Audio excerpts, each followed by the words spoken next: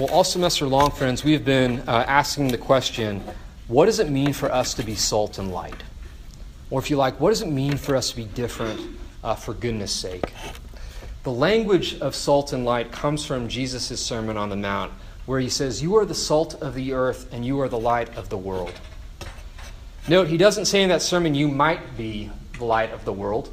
He doesn't say you could be the light of the world. He doesn't say, gosh, I sure hope you turn out to be the light of the world. Jesus says, you are salt. You are light. And we have considered in the semester so far what exactly that means. What does it mean for us to be salt and light? What does it mean for us to be different for goodness sake? What does it mean for us to be in the world but not of it? Or a counterculture for the common good? It's been our focus. The first half of that semester, we took our cues from the book of Daniel. Daniel had a lot to teach us about what it means to be salt and light in a difficult place. Kidnapped as he was from his home and brought to Babylon U, where he served as a student or he studied as a student for 3 years before serving in his government. We talked about identity. We talked about cultural currents. We talked about work. We talked about worship. Small daily practices that we could put into place that might help strengthen our relationships with God as well as our neighbors. All of those things, right? We covered the past few weeks. We are now leaving the book of Daniel, and we're starting on a new book, the book of Esther. And she, too, has a lot to teach us about what it means to be salt and light. It's a different book, right, but the same series. What does it mean for us to be different, for goodness sake? The book of Esther is a difficult one. It is a hard story to sit with. It's the story of a girl, a teenager, who is forced into sexual slavery. She is raped repeatedly by the king, and because he likes having sex with her, she becomes the queen. Esther is the victim of injustice. But as a queen, she is able to be a force of justice, thanks to her courage and thanks to her convictions. And it's because of those, right, her courage and her convictions, that she's able to avert another injustice, which would be the genocide of the Jews. These twin themes of justice and injustice, of power and the abuse of power, loom front and center of our study of the book of Esther. If we are to be salt and light in 2017, right, in this world of ours, it is absolutely critical that we spend a few weeks exploring these issues of injustice and what justice requires. The first point of tonight's sermon is this. If we are to be salt and light in the world, we need to come to grips with the true nature of the world into which Christ has cast us. We need to come to grips with the notion that the world we are sent into as salt and light is a world that needs salt and light, precisely because, amongst other things, it is a world full of corruption, right, of rottenness, and it is a world darkened with injustice that needs salt and it needs light. Justice is the right use of power. Injustice is the abuse of power. Injustice is taking from others what God has rightly given to them, namely their life, their dignity, their liberty, or the fruit of their love and labor. That is what injustice is. It is taking these things away from people who have a right to those things. And it is a world, and this injustice, right, is what, in many ways, we are introduced right away as we start the book of Esther, right here in chapter 1. Look at it with me. Okay, the book of Esther begins with a party. And the man of the hour is a guy named Ahasuerus. Ahasuerus was the supreme ruler of the superpower of his day. His empire extended from Ethiopia to India, over 127 provinces. In chapter 1 begins with him throwing a lavish, no-holds-barred party to celebrate his power, his glory, right? The pomp, right, of his greatness, as the text puts it. 7 days of celebration, 7 days of self-adulation. The kegs are out. The cocaine is on the table. Everyone is getting hammered. Right? The rules of this party is there are no rules. There is no restraint. If this party were being held in 2017, I imagine that the song that would be blasting from every speaker in every room would be the song Starboy by The Weeknd. Do y'all know it? You can look up the lyrics on genius.com. The song starts, "I'm trying to put you in the worst mood. In other words, I'm trying to make you jealous. P1 cleaner than your church shoes. Millie point two just to hurt you. His car." I know it sounds weird for me to read the Weeknd lyrics, but just bear with me. That P1, the Millie point two, is his 1.2 million McLaren P1, which is way cleaner, way better, right, than your Sunday best. All red lamb just to tease you. Okay, this is another car. It's all red Lamborghini. None of these toys on lease to, right? He owns it all. He's just rubbing your face in it. Made your whole year in a week too. Yeah. He makes in a week what you make in a year. Okay, main chick out of your league too. Side chick out of your league too. Now he's bragging about the woman in his life. Like you couldn't get a date with his girlfriend, let alone the girl he's seeing on the side. And then the song cuts to the chorus, which repeats at the end, "I'm a mother flipping star boy." Okay?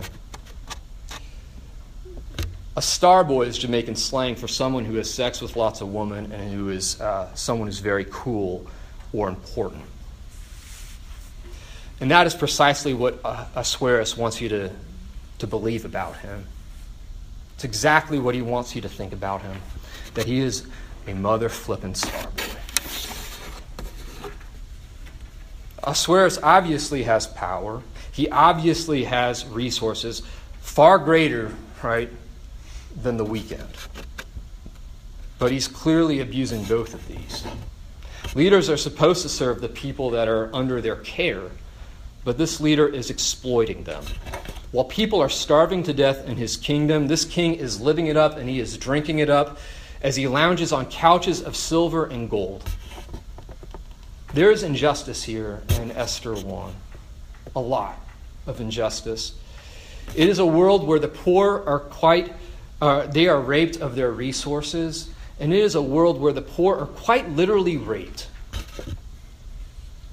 It is a world of brutal dehumanization and sexual exploitation and predation, where women are treated as property and girls are forced into sex slavery.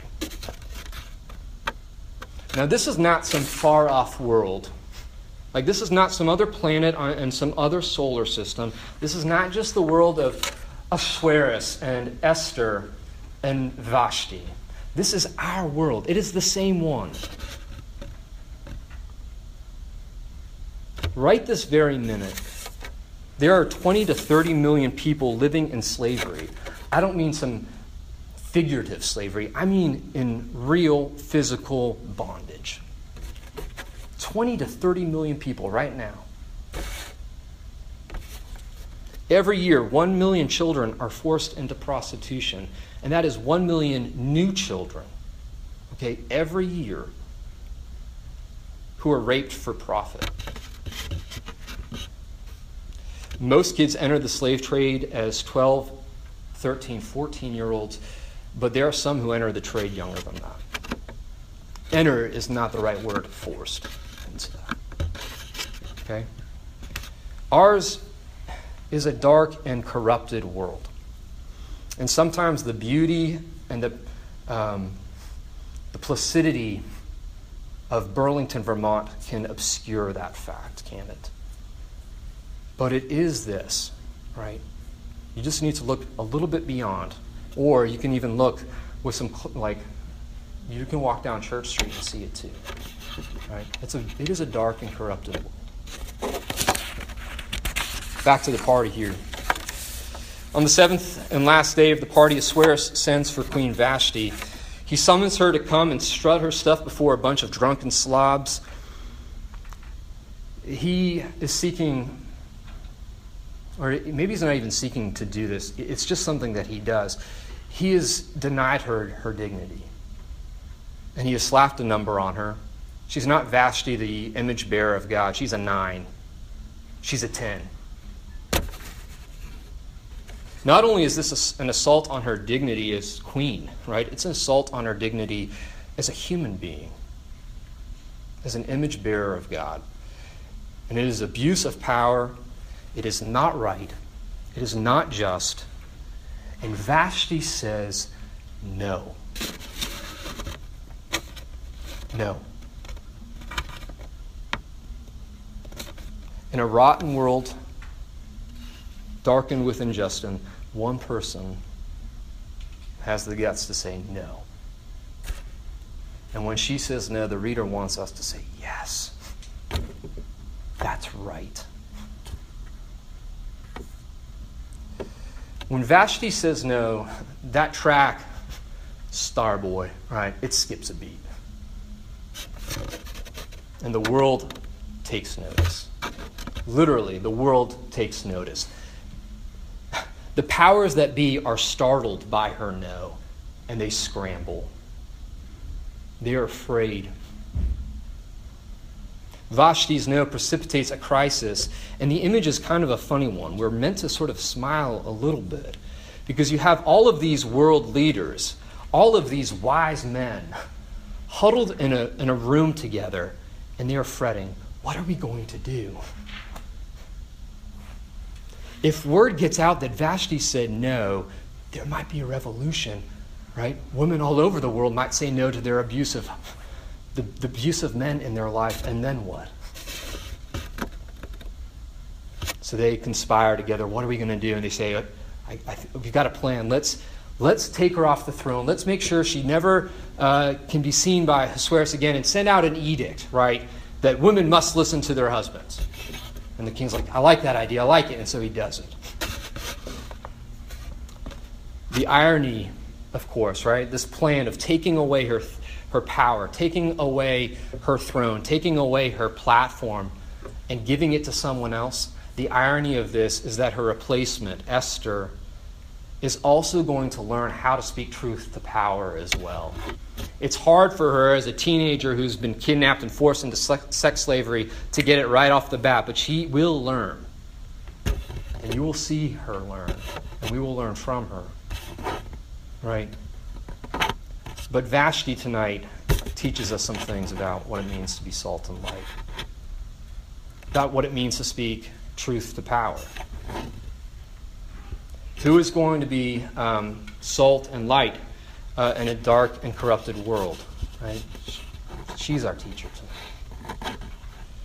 In one of his books, Gary Haugen, who founded the International Justice Mission, he writes that oppressors know that they never have enough power, lies, or loyalty to withstand the onslaught of even a fraction of the power and truth and courage that humanity could at any moment amass against them. Therefore, they rely on and they utterly depend upon the inaction of despair. They know full well that their preeminence depends on most people in their community, their nation, and their world doing nothing. And this is the essence of Edmund Burke's conviction about human history. He said that all that is necessary for the triumph of evil is for good men and women to do nothing. All that's necessary, right, for the triumph of evil is for good people to do nothing. But Vashti says no. Vashti does something. And in saying no, Vashti gives us a clue into what is needed to fight injustice, what is needed in order to be salt and light. Salt and light requires speaking truth to power, and that in turn requires courage and conviction. It requires courage and conviction. This is the second point I want to make tonight. Point number one is that in order to be salt and light, we need to come to grips with the fact that we are living in a dark and corrupted world. If you don't believe that, right, if you don't recognize that, you are stuck in the salt shaker. But what is going to move you out of the salt shaker and into a rotten world? That, my friends, is going to take courage if you're going to leave the salt shaker. You need courage to do that. And you need conviction. And this is point number 2. Okay? Being salt and light requires courage and conviction. First, we need courage. Before Willa was born, our daughter, Megan and I would put our hands on Megan's womb, and we would feel little Willa's kicks. I would put my ear on Megan's tummy, and I would hear just another heartbeat. And as we would do these things together, we would dream about this child who at that point had not been born into the world. And we would talk together about who this kid was inside this womb, who this kid is, right? Who this kid is going to be. And we decided early on that we wanted to name her Willa. We just had a hunch who this kid was going to be. It was going to be somebody who was going to stick up for the weak, who was going to be a defender, a protector. And that's what the name Willa means. It just so happens to be both of my grandmother's names. My dad's mom and my mom's mom were both Wilhelmina, Willa for short. But the name means defender, protector. That's who we think Willa is, and that's who we hope and pray that she becomes, right? Every night before, when I put her to bed, I pray for her, and I pray a few things for her. I pray that she would be strong and gentle, and I pray that she would be courageous and kind. I mean, this is the closest thing I get to pronouncing some blessing over her. But here's why I pray this. If Willa is going to be Willa, if Willa is going to be a defender and protector, she is going to need these things: strength and gentleness, courage and kindness in good measure. If Willa is going to be a defender, protector, it means that she is going to be standing up to bullies, right? It means that she's going to be putting herself in the way of those who might attack the weak. That's what protectors do. That's what defenders do, right? She's going to have to resist the bully. She's going to have to say no. She's going to have to say stop when it matters. And standing up to bullies and standing up against justice, that requires strength, right? That requires courage. Courage is the virtue none of us really care to ask for, because none of us really want to be in situations where we need it, if we're honest. If you're asking for courage, it's probably because you find yourself in dangerous, risky situations. And let's be honest, none of us really want to be there. Courage, as C.S. Lewis writes, is not simply one of the virtues, but the form of every virtue at the testing point. Pilate was merciful till it became risky. What about you and me? Will we do the right thing? Will we be different for goodness sake? When it matters, right? When it is risky to be that and to do that. Will we have courage? I hope that we will. But courage is not something that we can just drum up, right? Courage, I think, is found in two places, right? The strength of courage really flows out of two convictions, I believe. one, that God hates injustice and wants it to stop. And secondly, that we are not alone in our fight against injustice. If you want courage, you're going to find it in these convictions. That God loves justice and he hates injustice. And that you're not alone in your fight against it. We know who God is and what he is like because he has spoken to us. And his words have been kept safe and true for us in a book that we call the Bible. It's what we read here every night, every Tuesday night. Right? In the Bible, God's testimony is clear. God loves justice and he hates injustice. Just a few examples. The Lord is righteous. He loves justice. Upright men will see his face. That's Psalm 11, verse 7. The Lord works righteousness and justice for all the oppressed. Psalm 103. Learn to do right. Seek justice. Encourage the oppressed.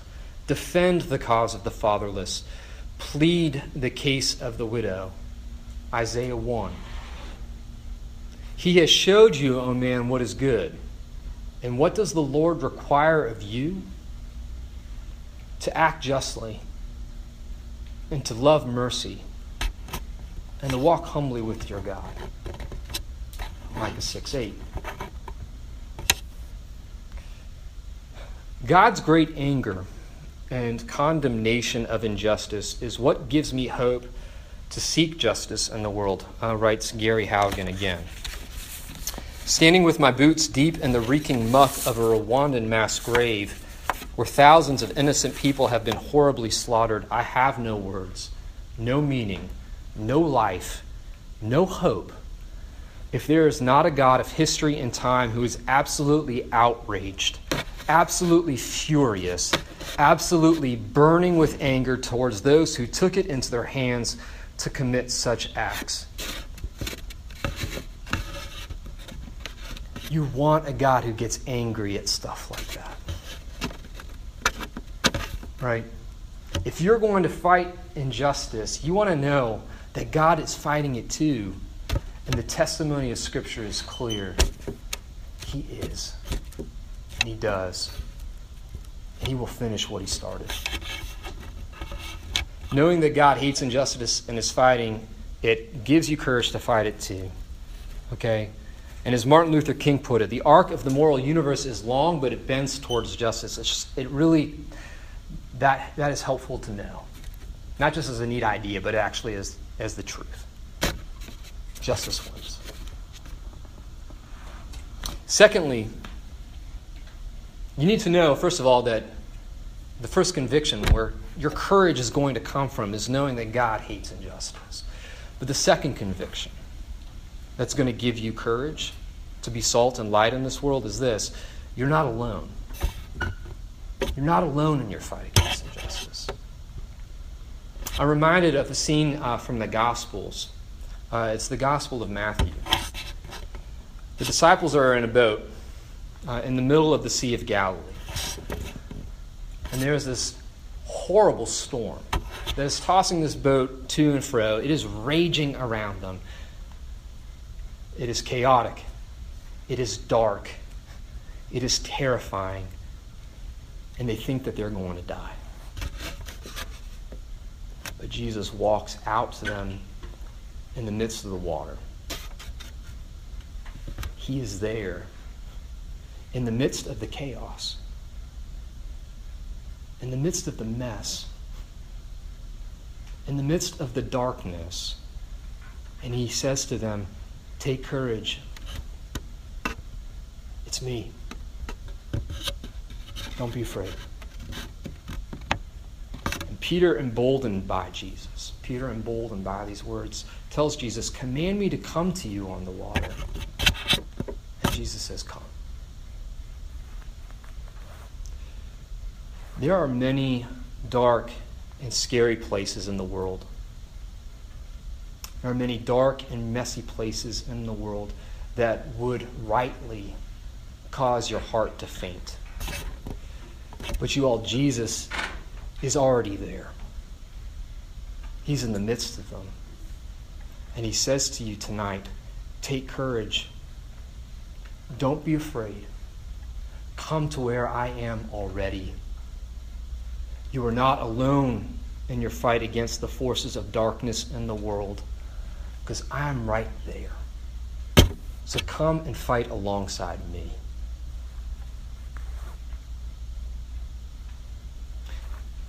Jesus says you're the light of the world, the salt of the earth. And in order for salt to be effective, it must come into contact with what is rotten. In order for light to be effective, it must come into contact with the darkness and penetrate it. Do not move away from scary places. Move towards them. Now, I know this will take courage, but you can have courage knowing that there is a God who loves justice and hates injustice, who says no to it, just like Vashti did tonight, and who is with you in the fight against chaos and against the abuse of power, right? Who's with you every step of the way.